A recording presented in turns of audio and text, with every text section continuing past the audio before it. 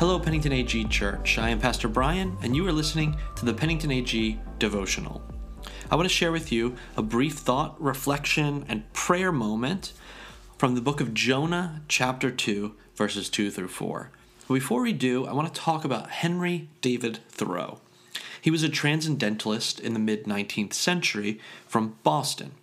Famously, as a rejection of distractions and indulgences of the modern world of 1840s, he left Boston and lived for 2 years in the wilderness of Massachusetts on Walden Pond.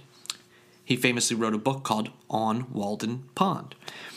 There he wrote philosophy and poetry, reflections on nature and the human condition. I almost drowned in Walden Pond a few years ago. My brother-in-law was really into swimming, and my sister and my brother-in-law live near Boston, and he wanted to swim across the pond. It's really more of a lake. It's about 1,000 feet across.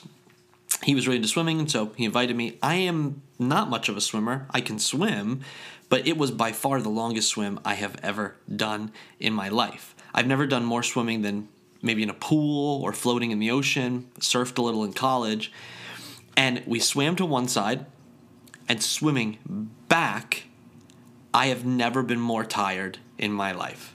I was legit cramping and having trouble breathing, and the pond itself is only 10 feet deep. And I thought to myself at one point, I am not going to die in Walden Pond.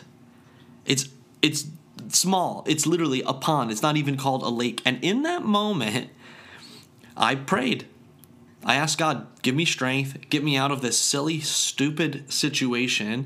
And I was vulnerable in that moment because I was like, this is silly. It's nonsense. I'm a grown man in my 30s drowning in a pond where kids are splashing in the sides. And I asked God to show me mercy, give me strength, and get me out of there. And then I backstroked, cramping, all the way to the end of the pond, right? There are moments in our lives where we feel like because of our own silliness or our own weakness, we end up in vulnerable positions and places. And sometimes we're even scared to talk about them, share them, or even admit them to ourselves, that I'm stuck in a bad situation because of my own decisions and devices. When we read the story of Jonah, an Old Testament prophet who's not really a great guy, we read a story about someone who ends up in a bad situation because of his own bad decisions. And in Jonah chapter 2, verses 2 through 4, he ends up famously in the stomach of a giant fish. And while he's in this fish, it's recorded in the story, he offered a vulnerable prayer. His prayer goes like this: I cried out to the Lord in my great trouble, and he answered me. I called to you from the land of the dead, and Lord, you heard me. You threw me into the ocean depths, and I sank down to the heart of the sea. The mighty waters engulfed me. I was buried beneath your wild and stormy waves. Then I said, O Lord, you have driven me from your presence, yet I will look once more toward your holy temple. I love teaching on Jonah and everything the book teaches us, but today I simply want to reflect on a desperate prayer offered by a deeply flawed person and offer us a chance to join Jonah in that prayer. Jonah's a bad person. He's lost. He's selfish. He ends up in the stomach of this fish because of his own decisions. And after the fish, he gets out of it, he still makes pretty bad decisions. But in this moment, he turns to God and he asks for mercy, and he receives that mercy. And what I really love is in his desperate prayer, he doesn't even ask necessarily for salvation. He asks for the presence of God. He asks for the presence of God to be with him. We end up in these moments ourselves, and maybe you're in one today as you're listening to this, where you feel like you're drowning, you're sinking, you're trapped. Ask God to reveal his presence to you wherever you are. He is the God of drowning. He is the God of trapped. He comes in, he reveals himself, and he offers us a way to salvation. Significantly, Jesus himself quotes the following verses from this about himself, about his own death and resurrection, about his own sinking down into the earth like Jonah sinks down into the ocean. And like Jonah is reborn on the coast of the sea, Jesus Christ talks about how he is reborn out of the grave into resurrection.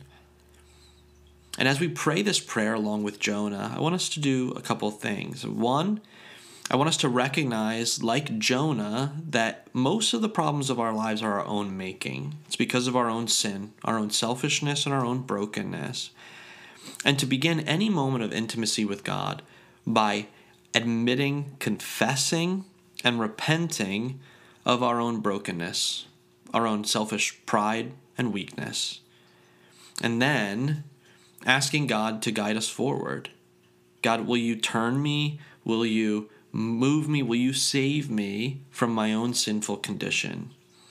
And then lastly, recognizing that his act of salvation is his presence, is the presence of the Holy Spirit in us, made possible through the death and resurrection of Jesus Christ. Unlike Jonah, we have the advantage of seeing more of the story, of seeing Jesus Christ come, conquer our sin on the cross, and through his resurrection, invite in the presence of the Holy Spirit so that we can live forever.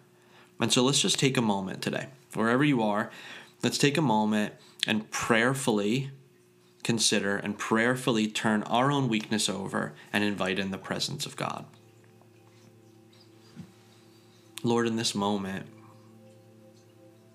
help us be aware, like Psalm 139, search us and draw out our own weakness, draw out our own sin, our own selfishness, our own brokenness, and make us aware of how far from your righteousness we are. Reveal to us our own sin. And God, in that revelation, Lord, may we have a desire for salvation, a desire for your goodness, for your mercy, and for your grace. Like Jonah, who asked to be saved from his drowning. Wherever we are drowning in our own sin, maybe a small moment for this day for us, or maybe you feel like this is months or years in the making. God, may you enter into our moment and show us grace, show us mercy in the wonderful Savior of Jesus Christ. And let's just receive that right now. Receive his salvation, invite him in, invite the presence of Jesus into your life, invite him to be real and present now. And lastly, let's just ask God that he reminds us of his living presence in us, reminds us that he is active and moving and working in us, through us, and guiding us forward. Lord, we invite in your Holy Spirit. May we be aware of your presence in our lives in a very real and concrete and intimate way today. You are moving and working and speaking to us. And Lord, we pray that unlike Jonah today, God, we don't, on the other side of this tomorrow, back into our own bad attitudes and our own self-indulgence, Lord, although oftentimes I do. May we move forward with appreciation for what you have done. I thank you for joining us, and I hope that this time has led you into the presence of Jesus, and may it rest on you in this week.